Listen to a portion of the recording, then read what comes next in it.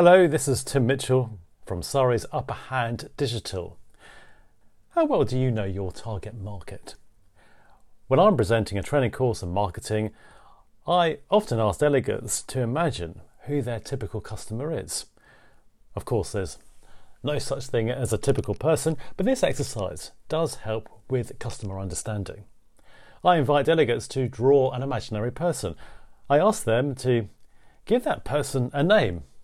And then I ask lots of questions about this person's background, right down to mapping out what this typical person does during the day, what time do they leave in the mornings, what do they do for lunch, what time at night do they brush their teeth, those sort of questions. You see, the more information we have about our customers, the better we can serve them. But how do we actually understand them? Well, we could observe them. If you have a website, you could monitor which pages they're actually looking at, what sort of things they're buying.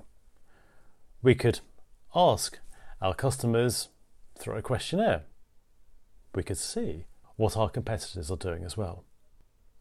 Understanding your customers, in effect being in their shoes, seeing things from their perspective, means we can help them more.